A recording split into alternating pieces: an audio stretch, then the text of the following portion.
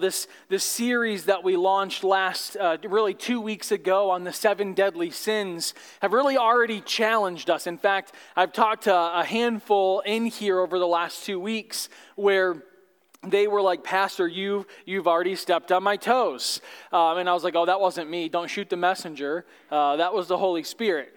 And so I'm looking forward to diving into this next topic, a topic that oftentimes we bypass or we overlook in Scripture, and it's the topic of envy. It's the topic of, nobody wants to raise their hand and honestly admit, I want what somebody else has, right? All for honesty in church. We don't want to do that.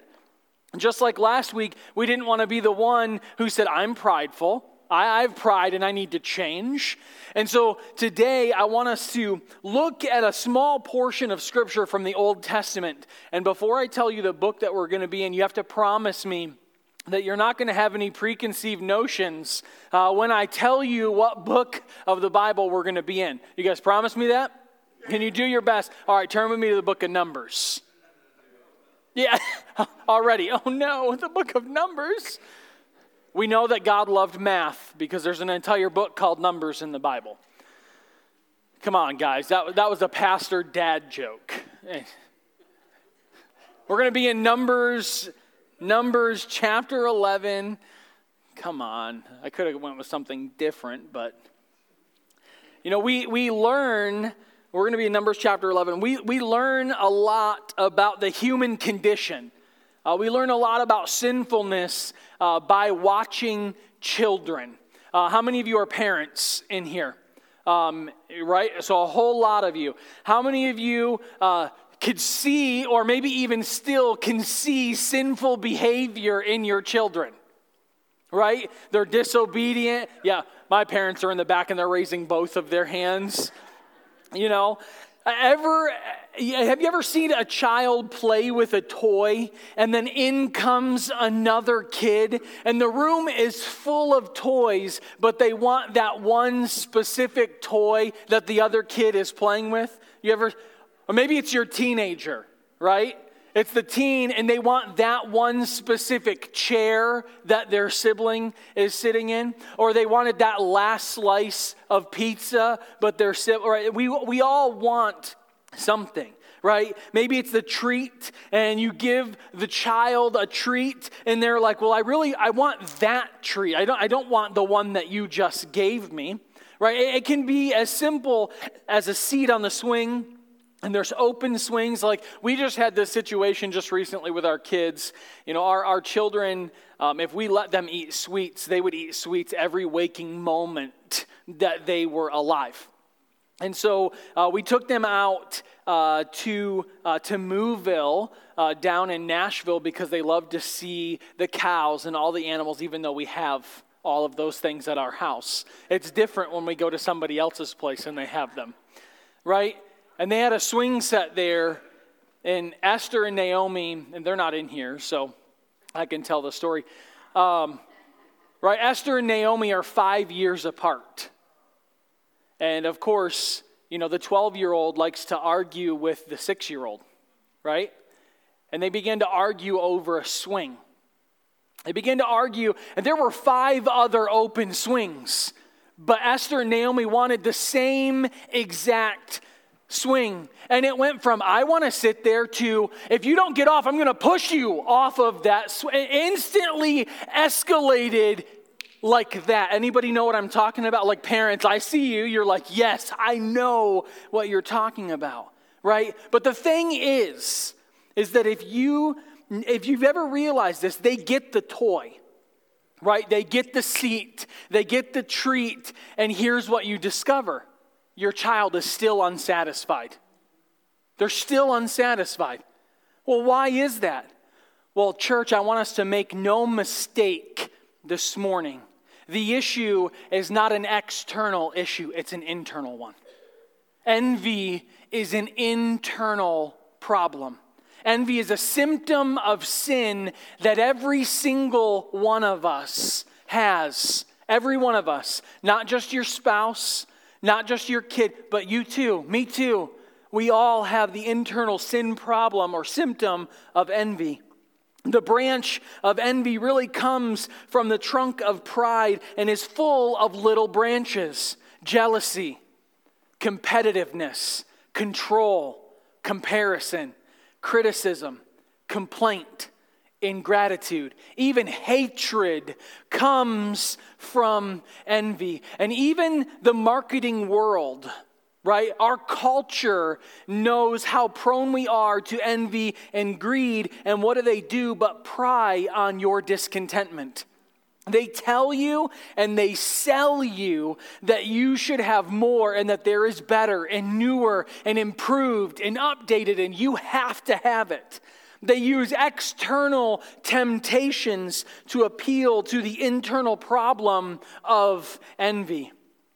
As I begin to study out this portion of Scripture that we're looking at, I could not help but be drawn back to the book of Genesis, where Satan brought this same exact concept to Adam and Eve.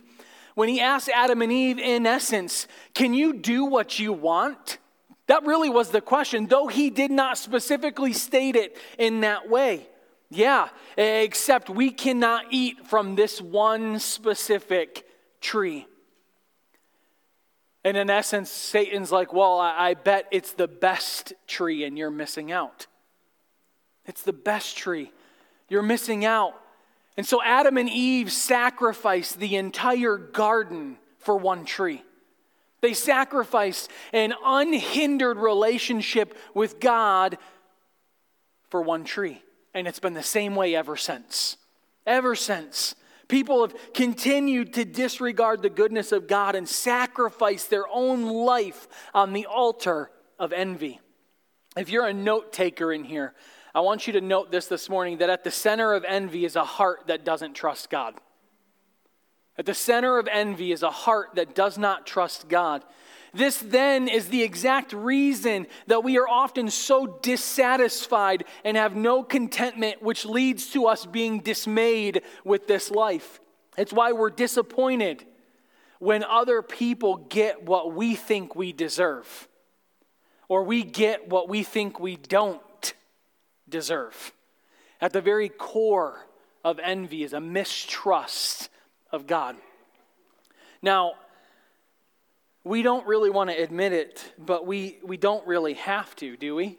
I mean, our life truly bears evidence of envy. Every one of us.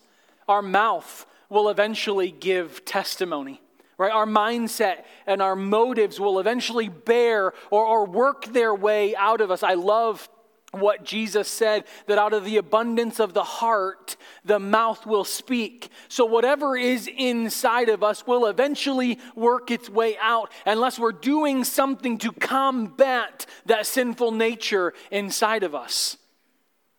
So our dissatisfaction in the goodness of God will eventually fuel our envy, and it will rob us of joy in this life. Envy makes us unable to enjoy the things that have been given to us. And the nation of Israel, really in Scripture, serves as a primary example for us today. God has freed them from over 400 plus years of slavery in Egypt. He guides them out. He gives them daily provision in the form of what the Bible calls manna. And they never had to worry or wonder about food, and they're free. And so this is what we see in text, the deal here. What's the problem? And so if you would, look with me at chapter number 11 of Numbers. I'm going to start in verse number 1. And the people complained in the hearing of the Lord about their misfortune. And when the Lord heard it, his anger was kindled, and the fire of the Lord burned among them and consumed some outlying parts of the camp. And then the people cried out to Moses, and Moses prayed to the Lord, and the fire died down. So the name of that place was called Taberah, because the fire of the Lord burned among them. Look at verse number 4. Now the rabble that was among them had a strong craving, and the people of Israel also wept again and said, "Oh, that we had meat to eat. We remember the fish that we ate in Egypt that cost nothing, and the cucumbers and the melons and the leeks and the onions and the garlic. But now our strength is dried up. And if you have a physical Bible, I would ask of you to note that one single phrase. Our strength is dried up. And there is nothing at all but this manna to look at. Anyone hear your children in that phrase? We have nothing but this, and that's it. That's it? Yeah. And this is God's word for us today. Let's pray. Heavenly Father, we come to you right now, Lord, and we ask that you would illuminate just these few verses of Scripture to us to show us what happens with an envious heart and how that leads to discontentment in this life. And it ruins relationships, Lord. It causes us to be discouraged with the blessings that you have given to us. And it leads really to an ungrateful or an unthankful heart, which really is where sinfulness stems from according to your word. And so, Lord, help us to see what we need to this morning. Holy Spirit, guide us in these truths today. In Jesus' name I pray, amen. Israel's attitude here in the text and their actions really sum up how envy distorts our view of God. I mean, can you imagine for a moment with me the nation of Israel wanting to go back to slavery? And their reasoning for wanting to go back to slavery was free food. Did you guys see it in the text? We want to go back to slavery because of the free food. But you were a slave, Israel. Well, yes, I didn't forget that I was a slave. I didn't forget that they used to beat my children, that the other children that I had were fed to crocodiles and drowned in the river. I didn't forget that, but they had leeks. They had melons. They had garlic. They had meat. I want to go back. I want to go back for food. And as I'm reading this portion of Scripture, I'm like, you've got to be kidding, right? You would sacrifice your children on the altar of I want different food?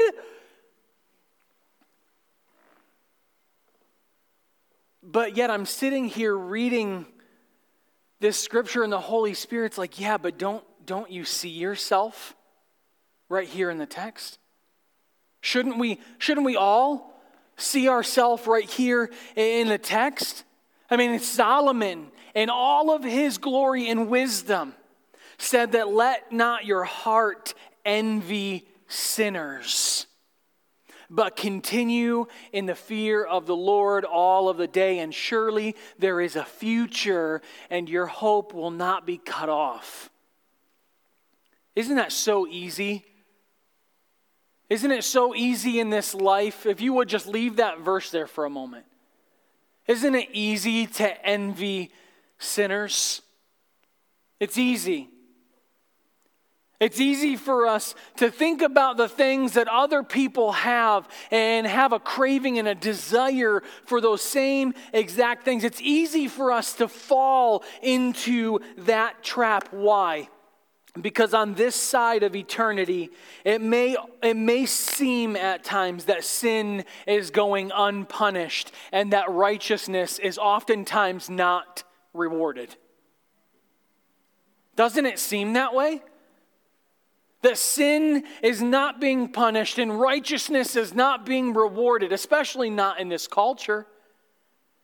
But instead, church, Christian, in here this morning, instead of you and I being jealous of the wicked, we should be determined to have an eternal perspective that is rooted in the fear of the Lord. And that means that I have an active recognition of the greatness and the righteousness of God in this life.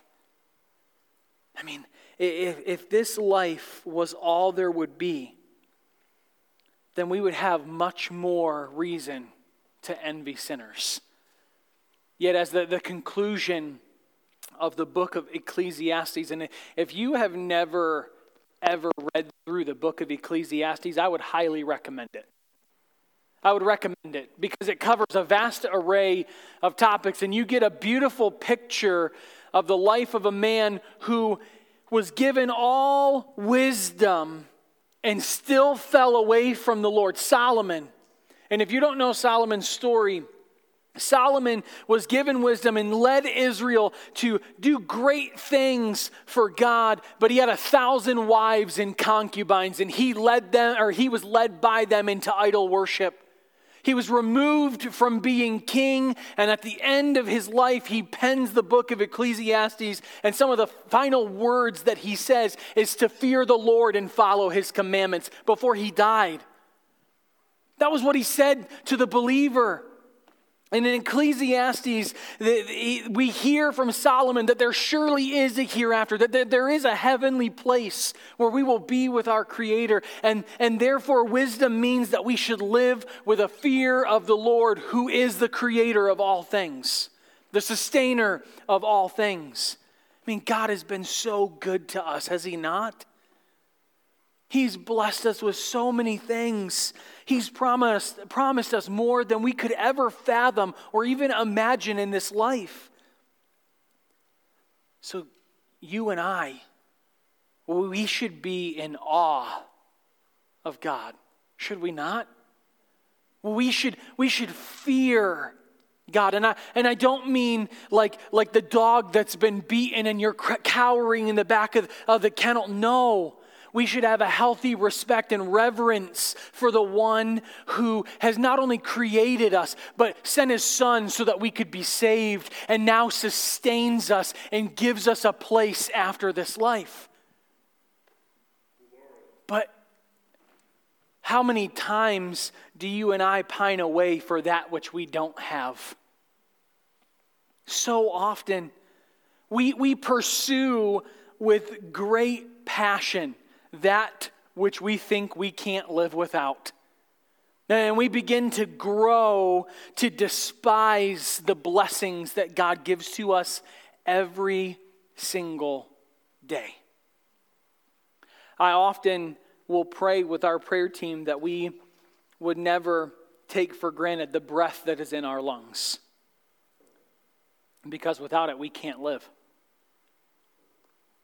And as I talk with my wife often, and we pray for our church, we oftentimes will pray for the church that we would never grow weary or tired of speaking out loud that God is good, that God is faithful, that God is merciful and grace-filled, that God is also a just God. I pray that we would never, ever, ever grow tired of speaking out loud that God has a plan for us, and it may not look the way that we want it to look or think that it should look. I pray that we never grow tired of knowing that God's good gifts come to us oftentimes in the form of our spouse or our kids. And all God's people said? I mean, honestly, I think I've shared this in the past, but there was a time in my life where it seemed like everything was a mess. Anybody ever been there before?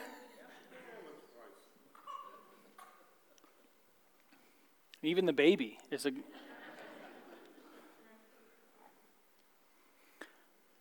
And I remember sitting back one day with a buddy of mine, and he asked this question of me. We had been talking over coffee for about 45 minutes. And he said, he's like, Josh, can I ask you a really personal question? And of course he knew the answer to that. We had been friends for years, and I trusted him. And he said, I just feel like the Holy Spirit wants me to ask you, if you woke up today with only the things that you thanked God for yesterday, what would you have today? And I think I could count on maybe one hand, and that was it. If I woke up today with only the things that I voiced out loud that I was thankful to God for, what would I have? And let me tell you about that moment in time where I felt like the Holy Spirit had picked up a 2x4 and just crushed me over the side of my head. I was no longer grateful for the blessings that God had brought into my life and were continuously bringing into my life to sustain me. And I was frustrated because it didn't look this way. And in that ungratefulness, all of these other characteristics of a fleshly nature began to pour out of my life. Complaint, criticism. Man.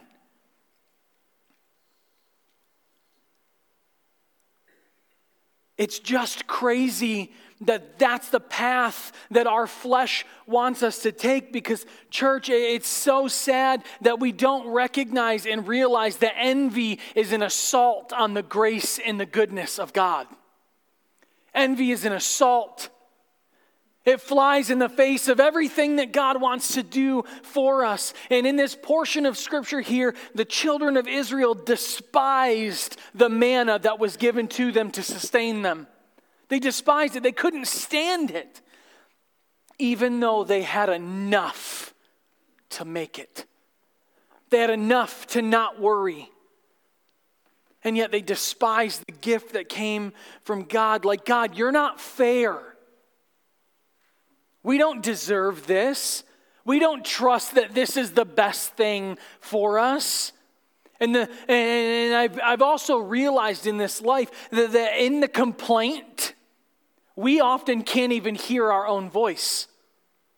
In our own complaint, we can't even hear the complaining. We can't hear the criticizing. We can't hear the comparing.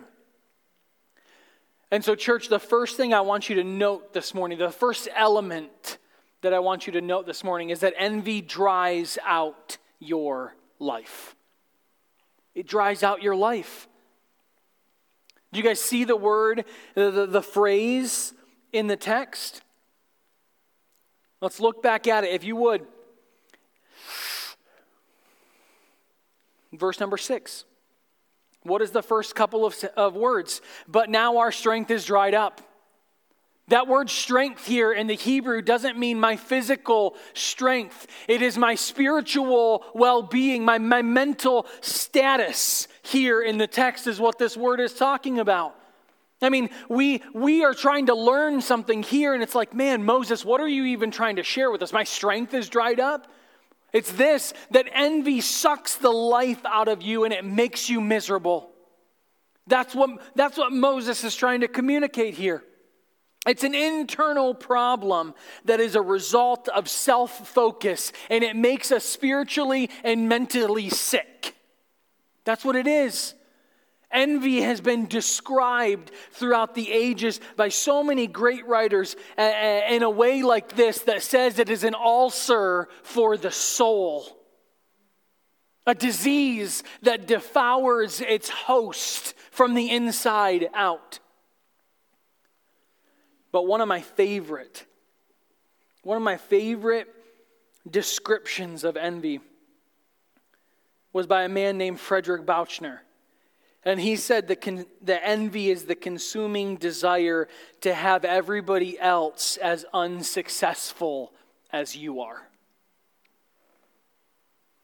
You know, there is a story in ancient Jewish history where an angel comes and he visits a shopkeeper who was known for envying all of his rival shopkeepers in the area. And the angel offers him whatever he wishes. And the story goes on, and where the angel says, I will give you whatever it is that you wish, but there is a warning that comes. And the warning is this, is that all of your competitors will receive twice as much as whatever it is that you ask of. And so the shopkeeper stops and he thinks, what am I going to ask for? What am I going to ask for that I have to realize that the other people are going to get twice as much? And he turns back to the angel and he says, well, then I ask to be blind in one eye. I asked to be blind in one eye. And for those of you who are looking at me, that means the other people would be blind in both eyes. Solomon said that wrath is cruel and anger is outrageous, but who is able to stand before envy? The man was envious of everybody else, so let me cripple them so that I am still the most successful one. Envy makes us sick, church. It rots and it ruins your life, and it takes aim at the lives of the people around you, those in your circle of influence, and it begins to dry out your soul. Now, I want to take 5 minutes, and I want to share with us a few ways that envy really works its way out in this life. So the first one I want you to know is that it drains your ability to rejoice. It drains your ability to rejoice. You know, instead of Israel waking up in the text, knowing that there was manna for them and worshiping God and thanking them and rejoicing in His goodness and grace, they complained and groaned to their spiritual leader. Did you see it? They went to Moses. They went to Moses and they complained.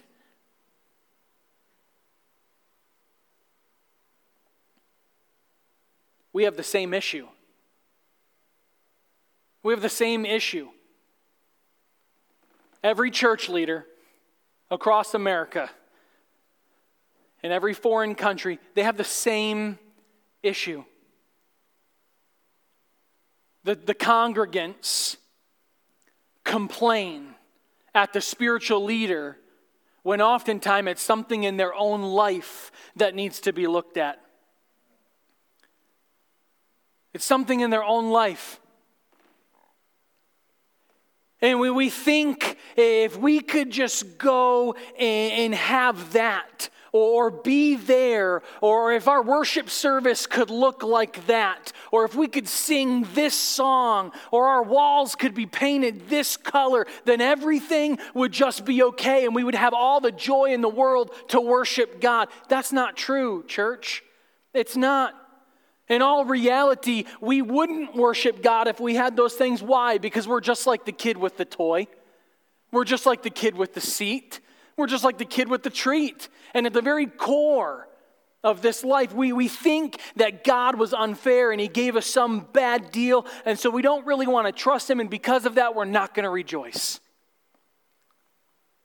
It's an internal problem. Yet, I read portion after portion after portion of Scripture that commands the believer to rejoice. Philippians 4:4, right? Rejoice in the Lord always. Again I say, what? Rejoice. You know, Paul, in a lot of Paul's writings, he seems especially focused on the idea that rejoicing is to take place at all times in the life of a believer. I mean, we often forget that Paul wrote those very words there on the screen for us. He wrote those words while he was a prisoner in Rome. Rejoice in the Lord always. I mean, Paul had been wrongfully accused and arrested. He was shipwrecked on the way to prison. Shipwrecked. After the shipwreck, he was bitten by a venomous snake. You guys remember this? You guys tracking? Right? And then he was put under house arrest for 2 years, chained to a jailer. Paul had every single right to complain or envy the believers that were outside of his situation, and yet he focused on rejoicing. I mean, Paul's joy in this life was not based in some sunny optimism and some positive mental attitude and just think positive and everything's going to turn out okay. No. Paul's joy was based in the fact that he had confidence that God was in control of every situation. I mean, that verse there on the screen was a command telling the believer how we were to live this life. Rejoice in the Lord always. No matter what the circumstance, no matter what the situation, rejoice. And when we are in the grips of envy, that's the last thing that you and I want to do. Rejoice. I mean, envy drains us of our ability to thank God for the things that we have. But envy also makes us despise other people. You ever had a time in your life, and this is totally rhetorical, please don't raise your hand and don't incriminate yourself this morning. Have you ever had a time in your life where you began to grow critical of another person? Where you couldn't maintain a friendship with somebody? Maybe you couldn't even be in the same room as your spouse. You've come to a place where you had become so critical. Or what about this one, right? The one that nobody really wants to talk about. What about finding the right church? Right? Picky, picky, picky. The pastor made me feel really bad because he spoke out of the Word of God. They have really ugly carpet. They have a drum set on the stage. They did the contemporary version of Amazing Grace and not the hymn. They use the ESV and not the NIV. Picky, picky, picky. You can't be joy-filled. And so the ultimate outcome is that you don't want others to be joy-filled. And the idea that you should be happy for somebody else is beyond your comprehension. Envy despises the blessings that occur in the lives of other people. It creates disdain.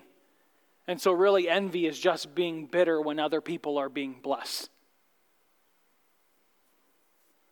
It's the jealousy, really, the rivalry, the comparison branch of the 7 deadly sins.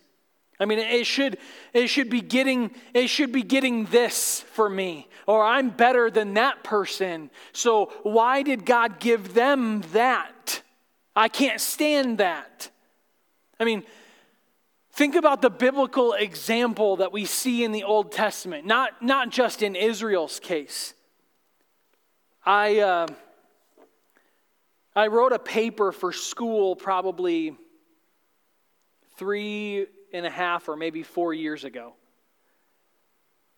I was in a homiletics class. Homiletics is essentially the science of how to preach or how to prepare sermons. And I'm in this class, and we had to take a portion of Scripture that was assigned to us by our professor, and then we had to come up with a sermon based upon this. And I was remembering all the way back to that time several years ago, and I couldn't help but think of the biblical example in the Old Testament of Saul and David. How many of you know the Saul and David saga in the Old Testament, right? So the Israelites came to this point where they were singing out loud, Saul had slain his thousands, but David has slain his tens of thousands. You guys tracking with me? Like those of you who have been in church, you're like, yeah, I know it, right? Right, 1 Samuel chapter 18 comes onto the scene in Scripture, and Saul, in essence, says, who does this guy think he is? About David. And as you begin to read through the first 9 verses of 1 Samuel chapter 18, you come to verse number 9, and you really see encapsulated in this one verse how Saul was envious of David. And it says that Saul eyed David from that day forward. Saul eyed David from that day forward. From that moment, the only thing that Saul could think about was eliminating David. And if you continue on with the Saul and David saga, you realize that Saul tries to spear David to a wall, not once, but 2 different times. I mean, he chased him all over the known world at that time. And in the end, Saul is the one being ended up killed by a spear. The same weapon that he tried to kill David with, he ended up being killed himself with. Saul's thoughts had been completely twisted by envy, and in the end, it was envy that killed him. Envy makes you and I despise other people. And just one more way that envy dries out and rots out and ruins this life is that it destroys your capacity to be grateful and generous. Envy gives birth to ingratitude. It chokes your generosity, and it will not allow you to give. I mean, you would rather watch someone suffer and struggle than to step in and sacrifice and serve. I mean, let somebody else do it. I mean, when we are envious, we're not thinking of what we have. We're thinking of what we don't have and why we shouldn't give any of what we have. I mean, envy clogs up the channel of blessing that we are to be in the lives of other people.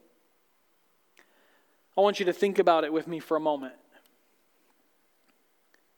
This is the exact opposite of what God did for us through Jesus Christ. The exact opposite. God in His love gave us the greatest gift. He gave us the manna from heaven, the bread of life. And it's only by receiving the bread of life that we can be cured from our envy. I mean, envy dries out your life. And so as we begin to make our descent here to the end, the second thing I want you to realize is that envy can only be dealt with through the gospel. It can only be dealt with through the gospel. You and I can't fix the issue of envy in our life. Only Jesus Christ can. Only Jesus Christ. But the problem is, and it's often that we don't recognize, people despise Jesus. People despise Jesus. I mean, they scoff at the very cure that He gives to them. And go all the way back to the Gospels with me for just a moment. John chapter 6. Jesus begins to have this conversation with the Jews, and He tells them that He is the bread of life. I want you to look on the screen with me. He says, "Truly, truly, I say to you, whoever believes has eternal life.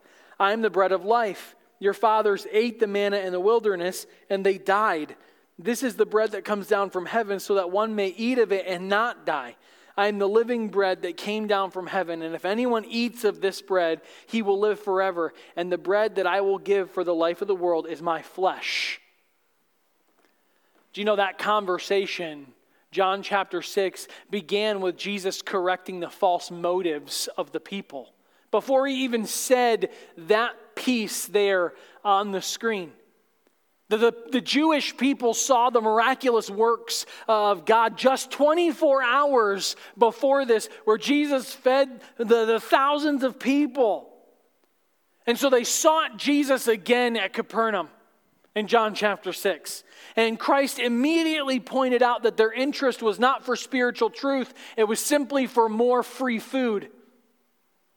And rather, Jesus says that they ought to be pursuing a food that will endure for eternal life. And when the people asked Jesus for the bread of life, Jesus responded that this bread actually came in the form of a person. Him, sent by God. And those who believe in that person are given everlasting or eternal life. Jesus was specifically pointing to Himself as the bread of life, which is really the first usage of the divine I am phrasing that we see in the Gospel of John. You know, when Jesus initially claimed that He was the bread of life and that eternal life was offered in Him, the people were indignant. They were indignant. They demanded that Jesus perform another miracle in order to prove Himself, despite having just witnessed miracle after miracle after miracle. And they invoked in their conversation the miracle of manna that was given to Israel right here in the text that we saw this morning. They almost dared Jesus to do something more spectacular than the manna in the wilderness. And Jesus is like, no. That very challenge was already fulfilled. It was already done. And the manna that Israel received in the Old Testament was merely a material thing. It fed their body, but those bodies still died. And so Jesus is like, people, don't confuse God's earthly wonders and their spiritual meanings. Don't confuse it. The people needed to seek eternal heavenly things instead of earthly perishable things. I mean, Jesus explicitly stated at the beginning of his ministry and as his role as the living bread that came down from heaven, that he was superior to the manna that the people saw in the Old Testament. I mean, the manna found in the Old Testament was meant to be a prophecy of Jesus Christ, and we often overlook that. Do you guys remember anything about the manna talked about in the Old Testament? Because the very property of the manna indicates the very nature of Jesus. The manna was something very small, indicating humility. It was white, indicating Jesus' coming purity. It was round. It was a symbol of eternality. And it arrived at night. In complete and utter darkness is when it came. Jesus came in the midst of complete and utter spiritual darkness. He was the manna. The manna was the prophecy that Jesus was going to come. And so manna, right? Like salvation in Christ could only be received, it could not be earned or made. Manna provided the people with only two options in the Old Testament. You either accept that manna and you live, or you disrespect it by walking right over it, which leads to spiritual and physical death. And so that same choice, and really only those two options face all people when it comes to Christ. You either accept Christ and live, or you disrespect him by walking right on by him, which leads to spiritual and physical death. That's it. Just those two options. But church, the people in Scripture despised Jesus. In fact, people today still despise Jesus. And that's what envy does. It looks past the good in people to hate them. Do you know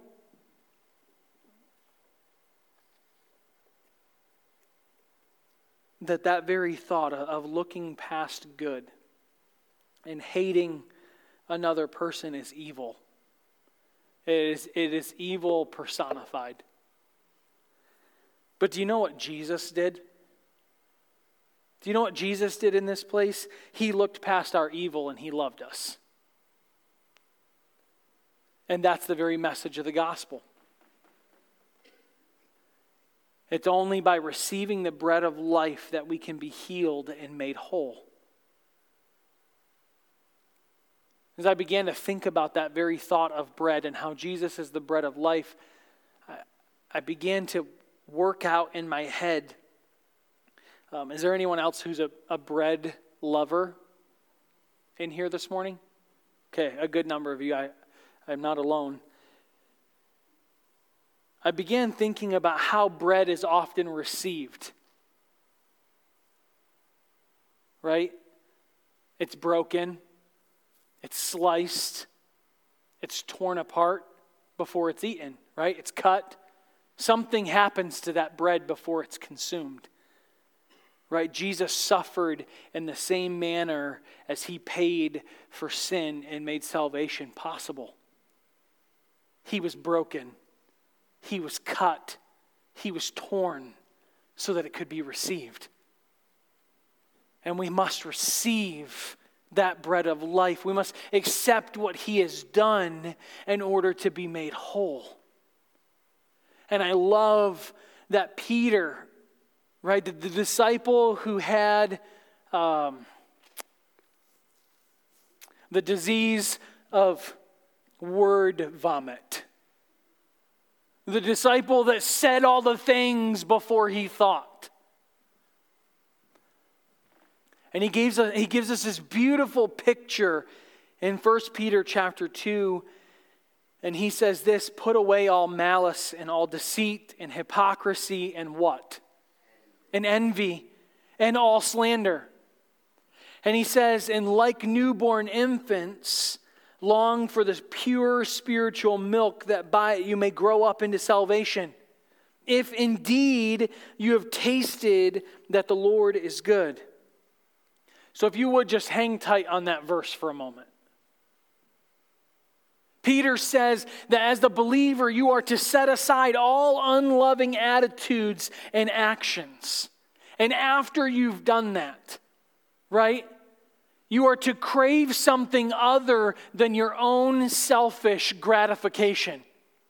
Do you notice that the Christian is being commanded about what to want here in this portion of Scripture? We have been told what to crave. Why? Because our appetite does not always want the pure spiritual milk.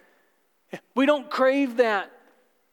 In fact, we don't long for that either.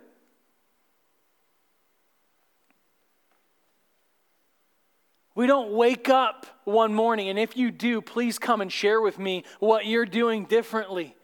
But we don't roll out of bed every single day and we're like, yes! Christ is it, yeah!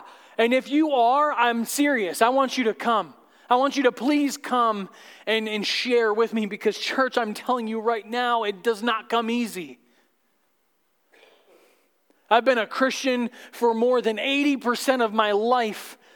I've devoted the last 15 years of my life to studying the Word of God and wanting to live a righteous and a holy life. And I can tell you that most mornings I get out of bed, my first thought is not, let's open up the Word of God. My first thought is, oh my gosh, my kids are running up and down the stairs and it's only 5:45 in the morning. Or my first thought is, my child is screaming because he wants another bottle and he only slept for 2 hours. My wife didn't turn the fan and now it's blowing in my face and my mouth is completely dry.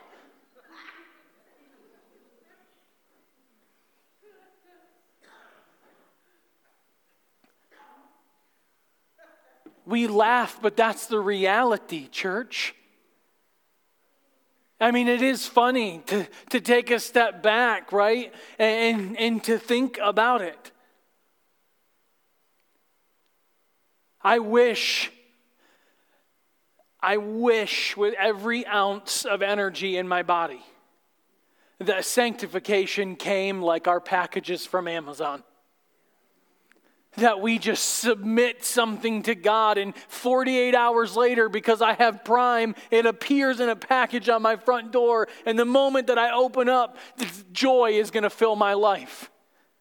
And love is going to fill my life. And peace and patience and goodness and faithfulness and self-control, that it's just going to be there because I asked God for it. But that's not how sanctification works. And we get angry because we read our Bible for 3 days and nothing changed. And so, Pastor, how do you develop an appetite for pure spiritual milk? How do you do that? You have to start drinking it. You have to start drinking it. How many of you in here, moms, do you remember back when your children, maybe it was a long time ago, but do you remember when your kids were infants? Do you guys remember that? Do you ever remember a time where your infant rejected the very milk that they were crying for until they got a taste of it? And then as soon as they got that taste, what did they do? They sucked that bottle down as fast as they could because it was exactly what they needed. You guys know what I'm talking about? That's what Peter's talking about right here. That's what he's saying. He's saying that the Christian is to crave this milk like the newborn, even the mature believer. And before you're like, well, wait. Paul said we are supposed to move from milk to meat. You're absolutely right, but don't confuse what Paul said in 1 Corinthians chapter 3 and what Peter is saying right here, because it's two different things. Two completely different things. Paul was saying you need to grow up to learn and discern and walk in the deeper things of Scripture. Peter is saying every Christian is supposed to love the Word of God and is supposed to drink it every single day. We're supposed to love it. Church, you and I are never going to wake up one morning in this life on this side of eternity where our spiritual growth has come to an aspect of completion. It's not going to happen. God will continue to sanctify you until the moment that He calls you and I home. And so for you and I, we have to have a hunger for pure spiritual milk. And so you're like, Pastor, what is pure spiritual milk? Don't shoot the messenger. It's the undiluted and uncontaminated Word of God. That's what it is. That doesn't mean I'm listening to some wackadoo pastor or reading some wackadoo book and you're like, this is the undiluted. No. I've told our Bible studies on Wednesday nights that there is one interpretation and multiple applications of Scripture. And if that Scripture is interpreted in some other way than the exact meaning of that writer, then it's false. It's false. It has to be unadulterated. And when we begin to drink that pure spiritual milk, when we take in the Word of God, when we draw close to God, we will grow up into salvation, as Peter says. As Paul said in Ephesians chapter 4. And so for you and I, taking in the milk of God's Word is the intended path for spiritual growth. It's the intended path. It's the medicine for your and my sick soul. Our life may seem dried up, but we need the Word of God. We don't need all of the other things that we think we have to have in order to make us delight in Christ. Why? Because in Jesus Christ we receive the goodness and the grace of God, and we're free from the enslavement of envy. Church, nothing that anyone has compares to what's already been given to you through Jesus Christ. And so you have a choice to make. You have a choice to make right now here in the service. You don't have to run up here and tell me. I'd be open if you wanted to talk to me. But you don't have to run up here and tell me. You have a choice to make between you and God. Am I going to choose manna, accept it and live? Or I'm going to disrespect it, walk right on by it, and walk a very fast track to spiritual and physical death? That's up to you. It's up to you.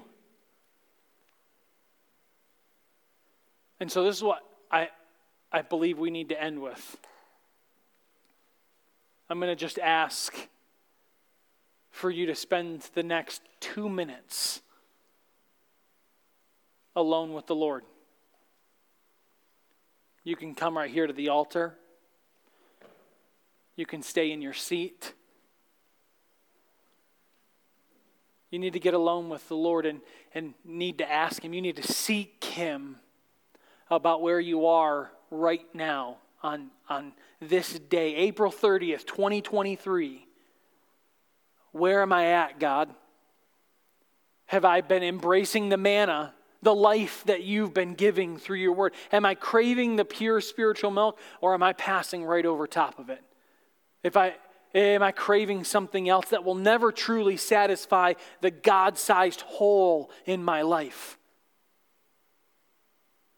And then ask him what steps you need to take, because guess what? The Word of God told us that we need to start drinking the Word. We need to start drinking it. And when you drink it, you will taste and you will see that the Lord is good. Doesn't mean everything's going to work out the way that you think it might work out or how you think it should, but you'll see that God is good. And so, if you could, Israel, if you could just go ahead and play some light music here, and I'm just gonna give you the next few minutes of time. Get alone with the Lord. I'll pray in just a moment, and you will be sent